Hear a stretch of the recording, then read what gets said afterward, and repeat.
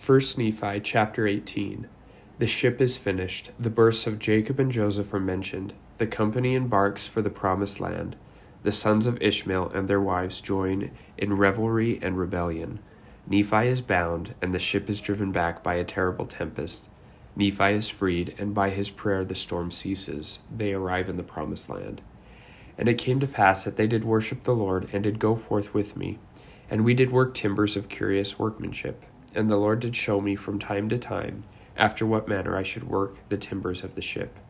Now I, Nephi, did not work the timbers after the manner which was learned by men, neither did I build the ship after the manner of men, but I did build it after the manner which the Lord had shown unto me.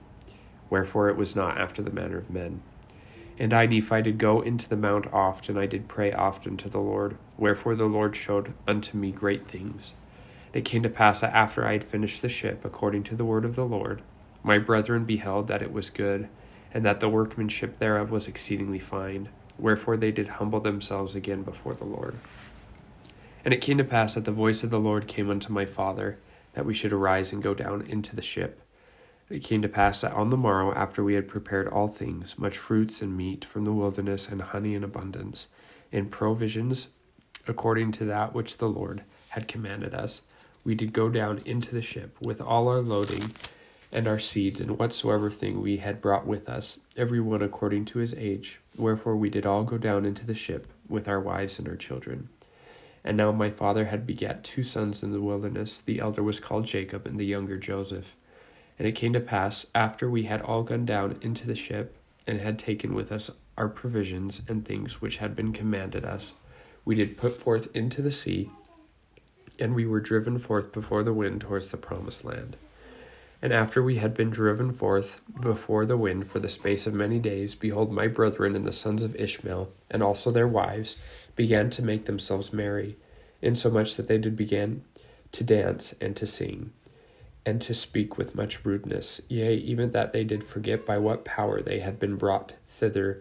Yea, they were lifted up unto the exceeding rudeness.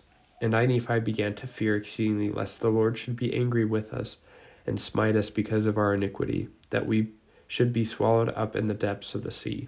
Wherefore I, Nephi, began to speak to them with much soberness. But behold, they were angry with me, saying, We will not that our younger brother shall be a ruler over us. And it came to pass that Laman and Lemuel did take me, and bind me with cords, and they did treat me with much harshness. Nevertheless, the Lord did suffer it, that he might show forth his power, unto the fulfilling of his words which he had spoken concerning the wicked. It came to pass that after they had bound me, insomuch that I could not move, the compass which had been prepared of the Lord did cease to work. Wherefore they knew not whither they should steer the ship, insomuch that there arose a great storm, yea, a great and terrible tempest, and we were driven back upon the water for the space of 3 days. And they began to be frightened exceedingly, lest they should be drowned in the sea. Nevertheless, they did not loose me. And on the 4th day, which we had been driven back, the tempest began to be exceedingly sore. And it came to pass that we were about to be swallowed up in the depths of the sea. And after we had been driven back upon the waters for the space of 4 days, my brethren began to see that the judgments of God were upon them, and that they must perish, save that they should repent of their iniquities.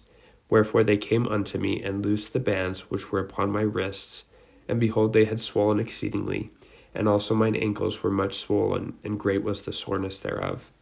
Nevertheless I did look unto my God, and I did praise him all the day long, and I did not murmur against the Lord because of mine afflictions. Now my father Lehi had said many things unto them, and also unto the sons of Ishmael, but behold, they did breathe out much threatenings against any one that should speak for me.